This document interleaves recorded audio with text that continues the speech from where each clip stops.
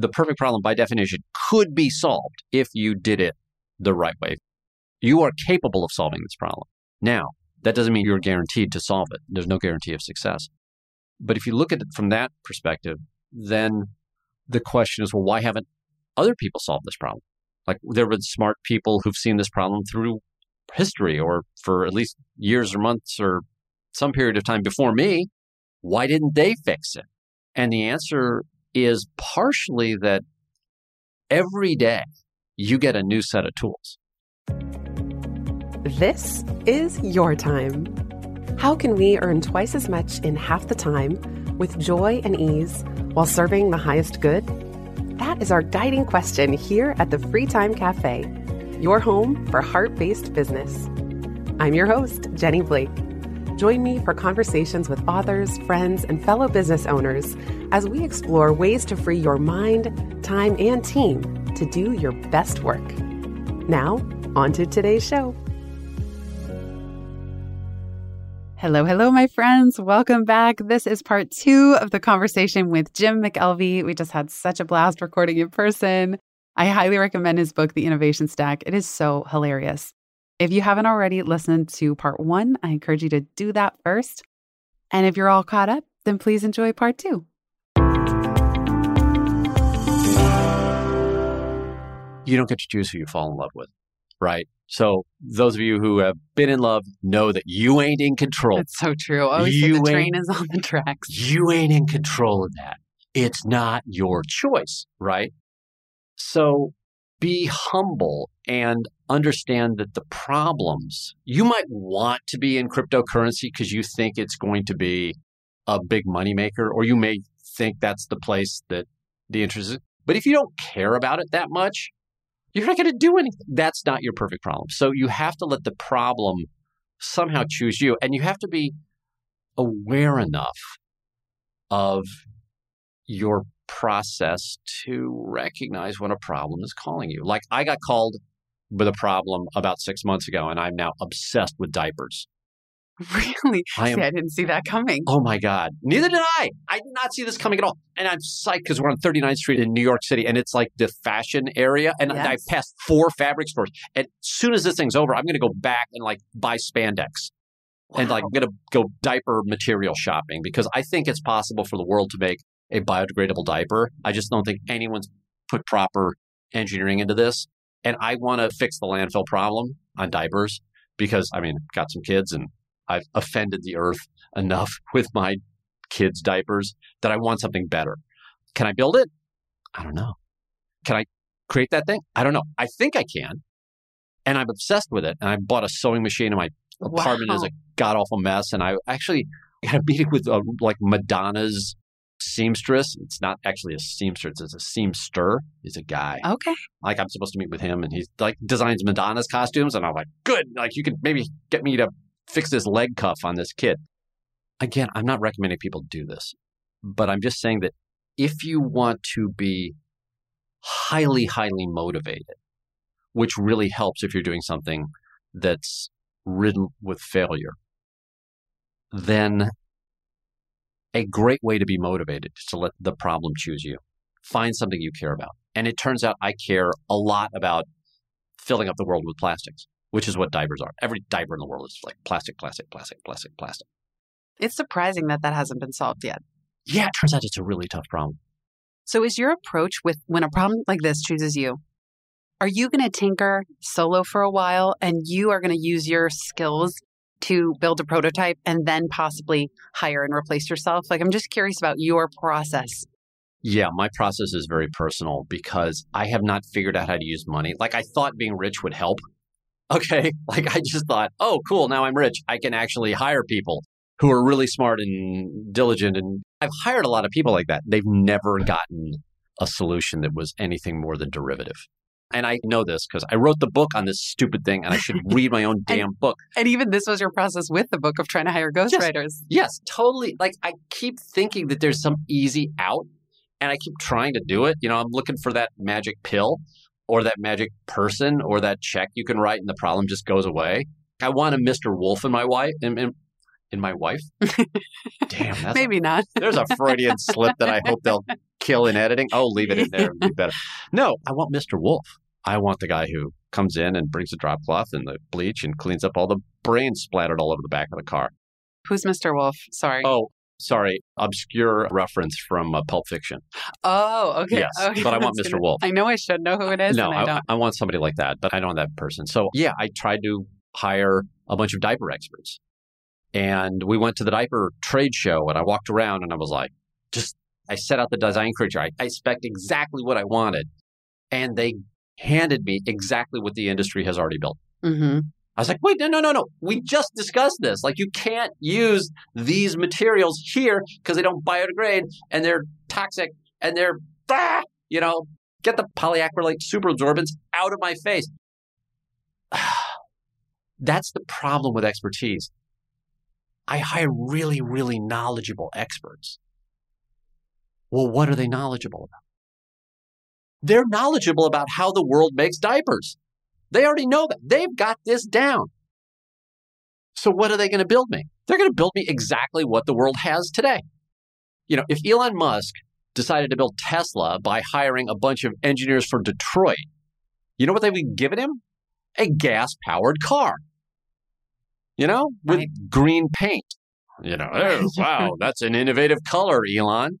No, you don't do it that way. You can't do innovation that way. And I can't. So at least for me, I don't have the luxury of buying my way out of this. It's all very personal. I bought a Singer sewing machine. It's sitting in my bedroom. I don't even have to leave the room that I sleep in to now start sewing something. Do you ever get discouraged when there's this learning curve? Do you enjoy the learning curve of, let's say, learning to use the sewing machine because you know what it's for? Or do you sit there kind of frustrated because your mind knows what it wants to create and yet your hands have to catch up? It's both. I mean, there's this little moments of joy when I learn how to thread the needle. Yes. I mean, literally in this case, thread the needle because I've got... So metaphoric. Your next book is writing itself. I got 50-year-old eyes. You know how threading the needle is for me? It's like playing the lotto. I finally figured out how to thread the damn thing. It's frustrating because I know it can be done. And I think, if I just had somebody like Madonna's seamster, right, standing by me at all times. But first of all, quite expensive on a daily rate. And it's weird for me to have this super talented person next to me and I'm doing something so basic and so experimental that it's not worth his time.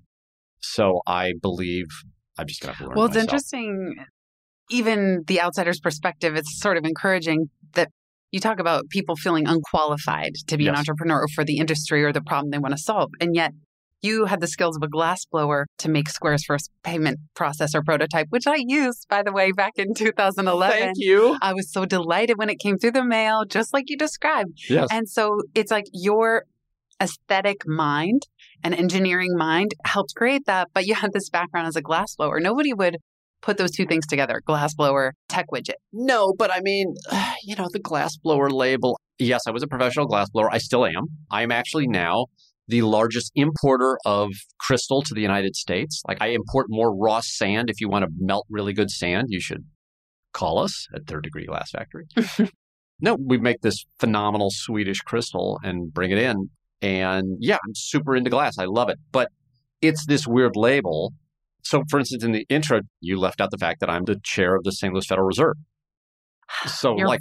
I did leave that out. But it's okay. Leave it out because it's not really me. But I mean, it is me next Thursday. Yeah.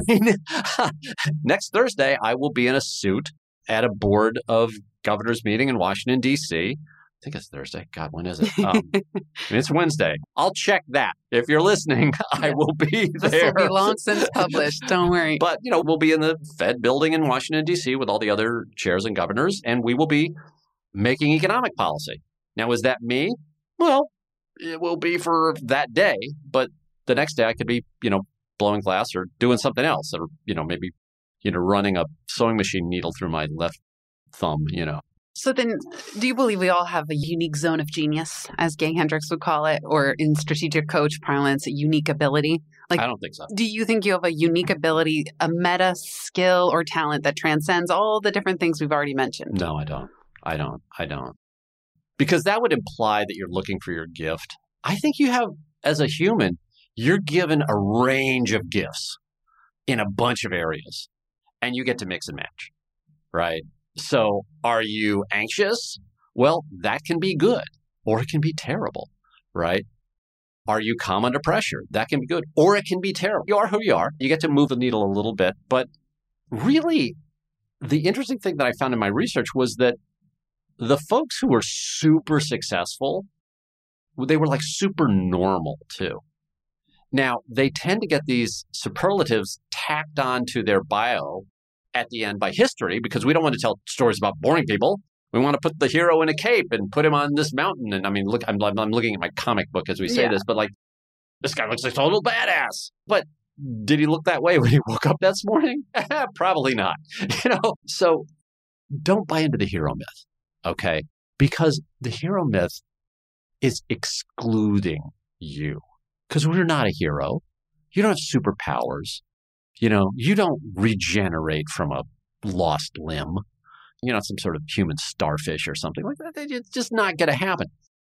What you do have, which is the equivalent of a superpower, is this ability to walk across that other side of the line into this very uncomfortable world. And then you build this innovation stack. And then you're sort of like the Batman superhero. Because Batman's just a rich dude, with like a throat condition. Yeah, I'm Batman, I guess I could be Batman. That's true. Yeah. Wow. Actually, I just realized I'm actually digging a foundation in one of my places. One of our houses, we're actually digging a new basement, so I should just keep digging. Yeah, and you just got into F1, so now you can get one of their cast-off vehicles, and that can be... No, it's even better than that, because I know the Boring Company CEO. There you go. I can borrow one of his tunneling machines. Yeah. And then you can work on teleporting. I could have an underground labyrinth. Yeah. Oh, and the city of St. Louis, if you don't know, has a ton of caves, because we're on a river, so a lot of natural caves. Oh, it would be... Yeah. Just don't let the pythons down there. God, I would be single in a week. If you felt this. We'll be right back just after this.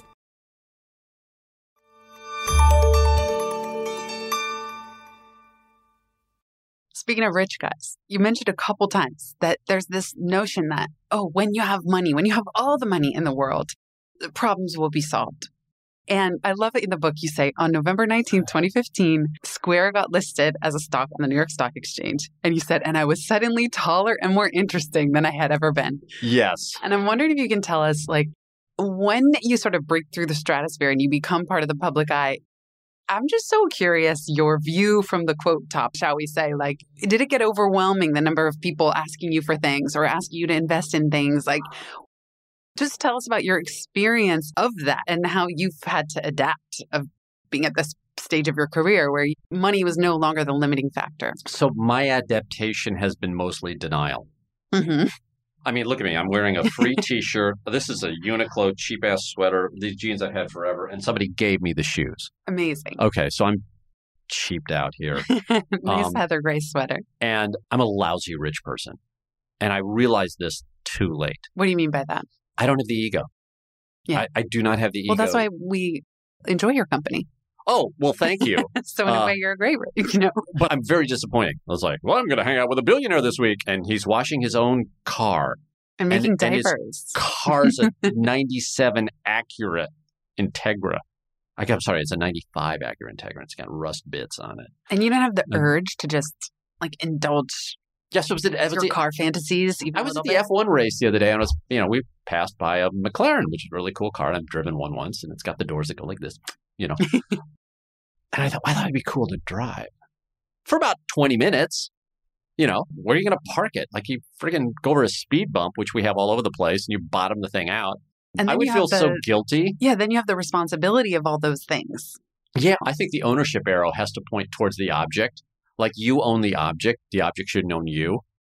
And so I don't have a lot of precious objects. I've had a couple in my life.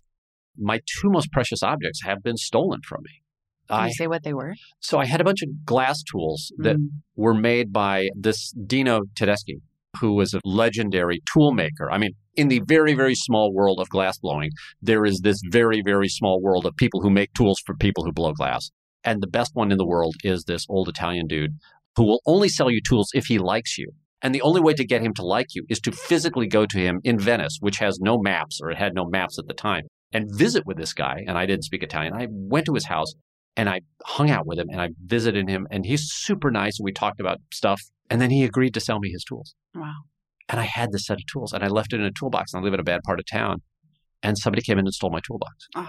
They broke in and they stole my tools. And the heartbreak was that these were completely useless to anybody else. Right. So I literally crawled through dumpsters, all the dumpsters around my neighborhood. I physically got into probably 6 or 7 dumpsters just trying to find my tools.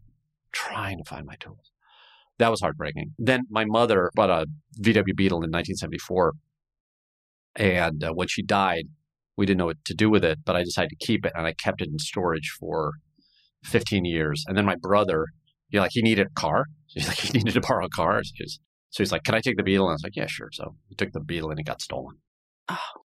That was the other material object. And so I don't think there's any other thing you could take from me right now that I would care that much. I mean, if you took all my kids' pictures, I would be pretty pissed, but they're all in the cloud. And I've got a pack of cigarettes from Herb Kelleher because I had him sign a pack after we met. That would be pretty hard to lose. It would be hard for me to lose the original copies of my father's textbooks on polymer processing, but I can't read them because I don't have the math training that my dad had. So that would be kind of heartbreaking. Aside from that, you want to steal from me, go at it, and good luck. You will see a very disappointed fence when you rob me. So that's kind of the money and possessions piece. What about time? I would imagine that as you grow in visibility, you have so many requests for your time and good ones. It's like there's probably more good things than you could say yes to, let alone the truly exceptional, or like the diaper problem that could be all consuming of your time, just the diaper problem and your family, just a few core things. So how has your relationship evolved to choosing, let's say, an external request, like people who are asking you for things? Would you have a philosophy on how you handle all that? Not only do I have a philosophy, I have a new product coming out. Oh. Literally, as I was walking down here, we were discussing Mailwall, which is my new product, which is a paywall for your email. And this will sound stupid, but it's awesome. And I'm the only user in the world right now of this product, but it's a paywall that charges you, in my case, a nickel. I'll probably raise that to $1, but that's only because people think a nickel is too little to talk to me. It basically forces everybody who's going to send you an email to pay you a tiny, tiny amount of money.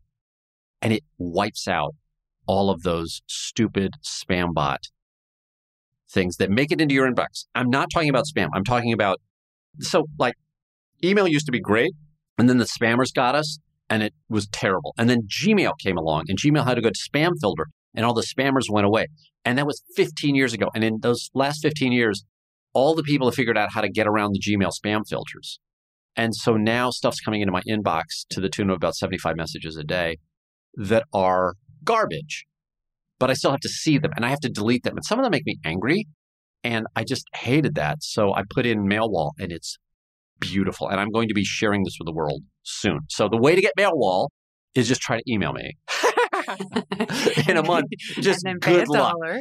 And it'll say, if you want to email Jim, you got to pay $1. And then turns out we'll actually give you $5 when you sign up because I want everyone using it. So let's say of those, 50%, if not 80%, are truly still, they're going to get through, but they're nothing you would even look twice at. Right. What I'm curious about is what do you do when there are people from your friends of friends of friends who are asking you for things? Hey, Jim, I'd love to pick your brain. Hey, Jim, our friend so-and-so mentioned I should reach out to you. Yeah. Hey, I'm just starting to build this. Can I get your advice? There must be way more of that than you. I get hundreds. So I have a monthly event at my glass studio called Third Friday. So the third Friday of every month in St. Louis, Missouri, there's a big free party. And I usually show up to that. So I just tell everyone, come to Third Friday. And do you get overwhelmed at Third Friday? Sometimes. But usually people like that are so lazy, they don't even show up. And then it's kind of hard to find me because we have about 1,000 people at these things. And so you have to make a little bit of effort. Even asking somebody to do the most minimal amount of effort winnows down the population of annoying folks. And then another great thing is I make people write what they want to do. You want to hang out about what? Tell me what we're talking about. Yeah. So that helps a little bit. But the other thing I've learned to do is just be a little less polite. Unfortunately, I was raised to be super polite. Raised in the Midwest, right? Yeah. Yeah. it might not be obvious from this interview, but I used to have really good manners. I like it. So, maybe that speaks to dropping the need to be nice. I hope that's not the case because I don't want that to be the universal solution. I think more. So yesterday we were at this Formula One race and my son got to meet one of the very, very famous drivers. And I said, only if you're invited. You can tell him you're a big fan. You can ask him to, sign your hat or something like that. That's okay. And it's okay because you're 11 years old, but don't ever interrupt. These people are working today. Like, you think it's fun. These people are trying to drive really, really fast. And that takes like 200 people working together. So don't bother them. I think there's a sort of a disrespect. There's a familiarity that social media has created that I think would be terrible if you were famous. But I'm not, fortunately. Yeah, well, we've talked about that before, too. Someone was telling me that he's an agent in LA, that people now just take photos of celebrities as if they're zoo animals. And, oh, God. And like they feel entitled. You see it on TV, on reality shows, of them falling like with their camera as if it's an animal in a zoo. I have got a friend. He's a dear, dear friend, and he played for the NBA. And you might imagine that he is taller than I am. Just by a little bit. So he was just inducted in the Hall of Fame. Okay. And when we go out, we walk around. Like, he does not have to press walk signs. Like, you get out to the corner, like, everyone has to press the walk sign, get a little walk guy. He doesn't have to do that because the traffic just stops in both directions. Wow. And people lean out of the car and yell at him. Sometimes they yell nice stuff. And I was like, what do you do, man? Like, what do you do? And he's like, I don't go out much. I was like, I feel so sorry for him. Yeah. I mean, he's a superstar. But still, you realize there are so many people who've said, if you can at all be wealthy without fame, go that route first. Yeah. And I'm trying to be unwealthy. And money isn't even everything, right? Like, cited before, too, on the show, the Jim Carrey line of just, I wish everybody could get everything they ever wanted. So they realized it's not it. Yeah, stuff doesn't. You know what? I'm not going to say anything because I just sound like a jerk. Right. I don't get to opine on these topics anymore because I'm too... But no, I think it's the opposite. I think it's helpful to hear from people who say, yes, on some level, I don't think it's a jerk thing to say, listen, I have more money than I can count, and that's not it.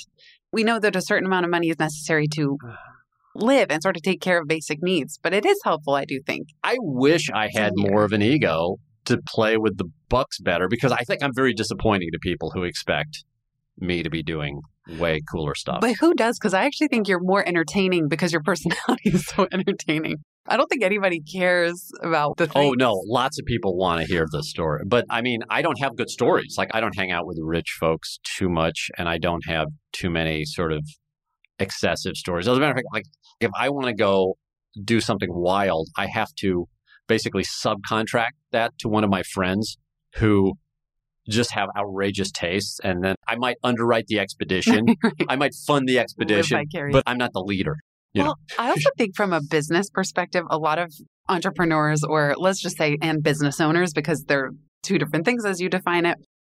But a lot of business owners think, if only my revenue were higher, I could hire the expert or I could solve certain problems. And it's interesting that even as a business use case, you've said, even hiring all the experts or it just isn't I can't always the answer. And I almost killed one of my companies by overfunding it.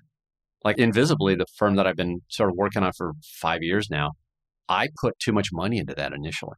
Like, I just threw too much money into it. We see that in startups where they get too much funding. Oh, it's horrible. And I was such an idiot. I was like, I had this method that worked perfectly at Square and should have just done that. And I was like, but now I can afford this. And So why do you think that is? Because the underlying architecture and the process isn't there. So you pour money on the problem instead of pouring money onto the solution. Like, why do you think that it was risky for Invisibly? I think it attracted the wrong sort of people. I know some of the people that were attracted to the fact that this was a company that had, there were 2 billionaires in the cap table, right? So it was a pretty big, it was clear that we weren't going to run out of money. So that's kind of cool. And people will join companies more readily, I guess, if they think their paycheck's going to clear. So that was kind of cool. But the downside of that was it attracted people who were interested in that money as opposed to if we just kept it on a shoestring, they would have been more interested in the problems that we were focused on. And of course, these are all very, very smart people. So they don't say, hey, Jim, God, love working for a rich guy. They sit there and say, geez, I love this problem. And I'm fooled easily.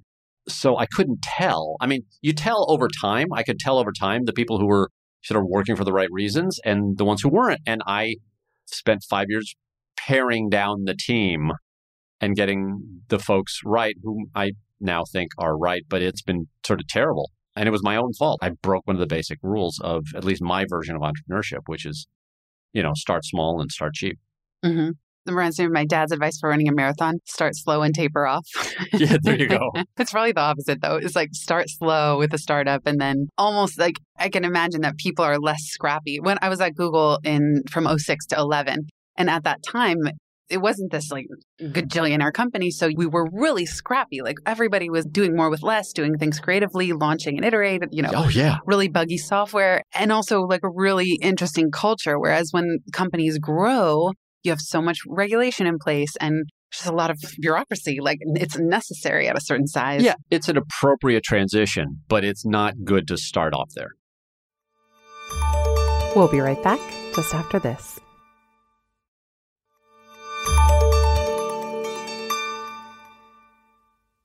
So are you actively running all these companies? Are you on the board of these companies? Like you have so many awesome companies and I don't projects. run anything. Okay. I'm not good at running stuff. I run from. That's a great mantra. That's your motto. That's your bumper sticker. I run from companies. That's going to be your bumper sticker on the Yes. Batmobile. But you're still involved. Like let's say with Invisibly and Cash App. What's your role? Are you on the board? Are you So I'm on the board. I'm an on the advisor? Board advisor, shill when they need it. Like I'm still available to any company that I've founded as a resource. Yeah. And it doesn't matter if they want me to make a sales call or build a new product, or I'm not a very good coder, so I probably shouldn't be doing that anymore. But no, it doesn't matter what they need. I'll do it. Right now, I'm building 2 new products for Invisibly. And I'm super excited about it because I think I bring a sort of naivete to the solution that it's hard to hire that in a consultant, right? You're not going to get that out of McKinsey. So I have this sort of precious ignorance that I can bring in, and I'm pretty useful when the problem hasn't been solved because I'm so familiar with what it's like to be in that space. I don't freak out as much as I used to. That's a good time to get me into the project. I'm doing 2 of those right now at Invisibly. Got the diaper thing, doing a bunch of other stuff as well. But in all cases, I think my best use is to make something new. I love it. I love it. Last question, and then we'll wrap up. Yeah. Let's talk about something like crypto and NFTs. This is now a selfish question because I'm noticing I love emerging tech. I love it. I love getting in. I'm never the pioneer, but I'll be the next wave. So I might not have been the first one with the Square Reader, but I'll be close. Yeah. And what do you advise for someone like me who's in the position where I'm compelled? I feel the magnet, my inner magnet, my intuition is pointing me that way. Am I uniquely poised to do anything in crypto and NFTs? Not at all. I mean, my husband's an NFT artist. And yet I'm drawn. Like I want to go to NFT NYC. I don't know why. And I don't know. So what do you say? What's an entry point for someone who like, it's not really unique to me in any way?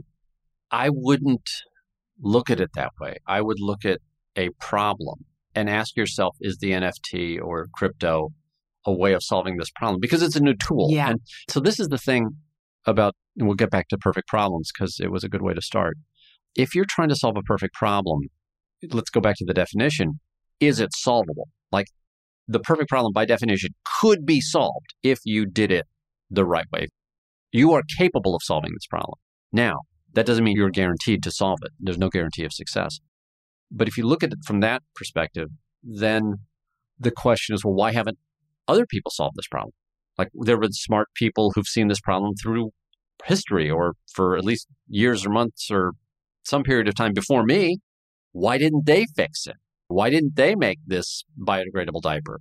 And the answer is partially that every day you get a new set of tools. Yes. So the NFT, which is pretty cool, is just a new tool. And I don't own any. I don't know what they're good for because I've never needed to do something that required an NFT. Now, there may be one day when I go, oh, an NFT would be perfect. Or it might be a situation where, well, we need this thing and the thing doesn't exist, so we have to create the next thing that is an NFT. I hope that you will work on problems you care about and not focus on, the tool set. Like it would be like going to the gym and saying, well, I want to lift the shiny weights. Like, I only want to work out with the chrome-plated dumbbells because they look cooler, or the purple ones or whatever. Like, do you need to lift weights at all, or should you be stretching? What's the need? Because I think if you start focusing on the tool set, even though some of these tools are really fun, it leads you into this world of, what do I do with this thing? And I think in the world of NFTs, what I would do with NFTs is really sort of just pump and dump, right? I would just try to promote them.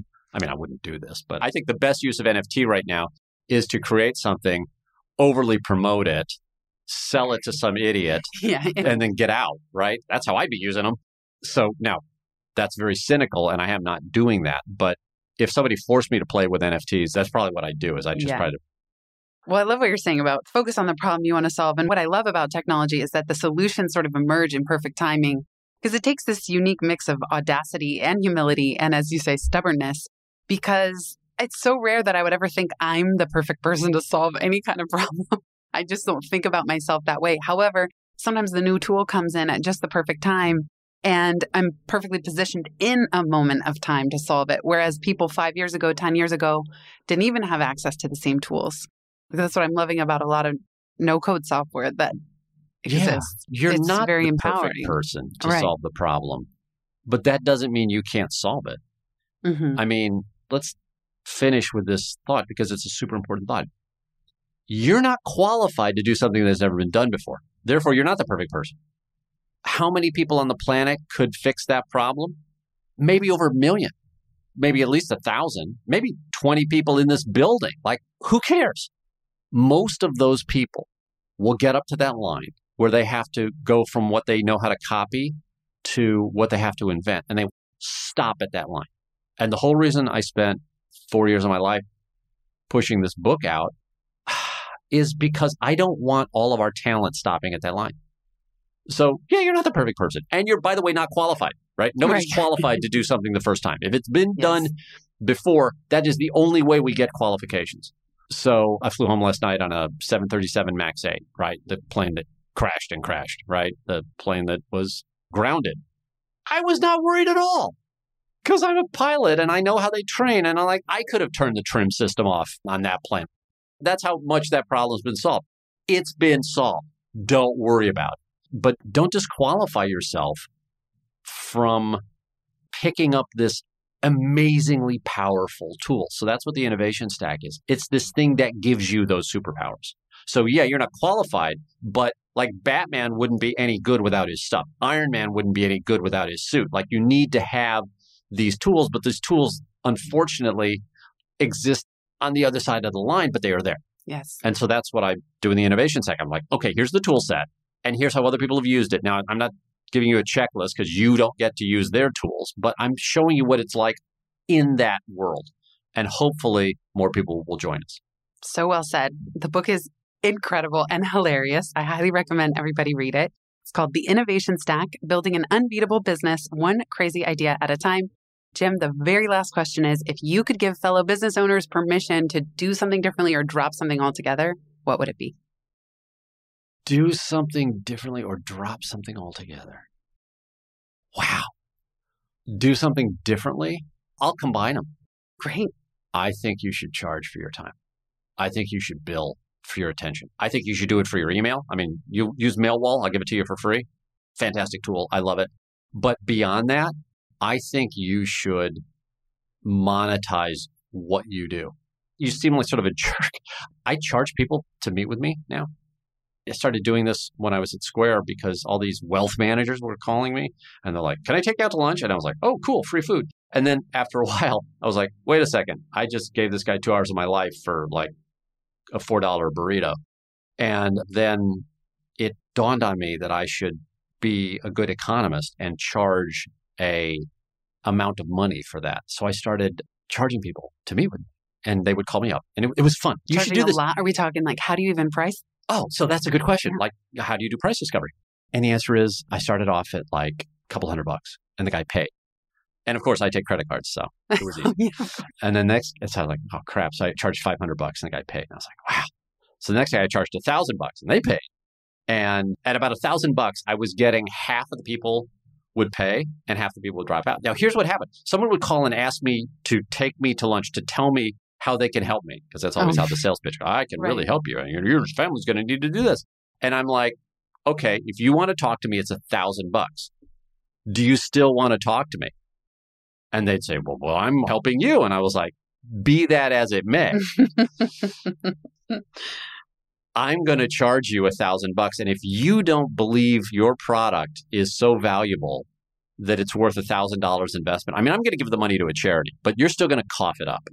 And he's like, can I give it to the charity? No. You're going to give it to me. And then I am at some point going to choose some random charity that I want. And I'm going to give it them.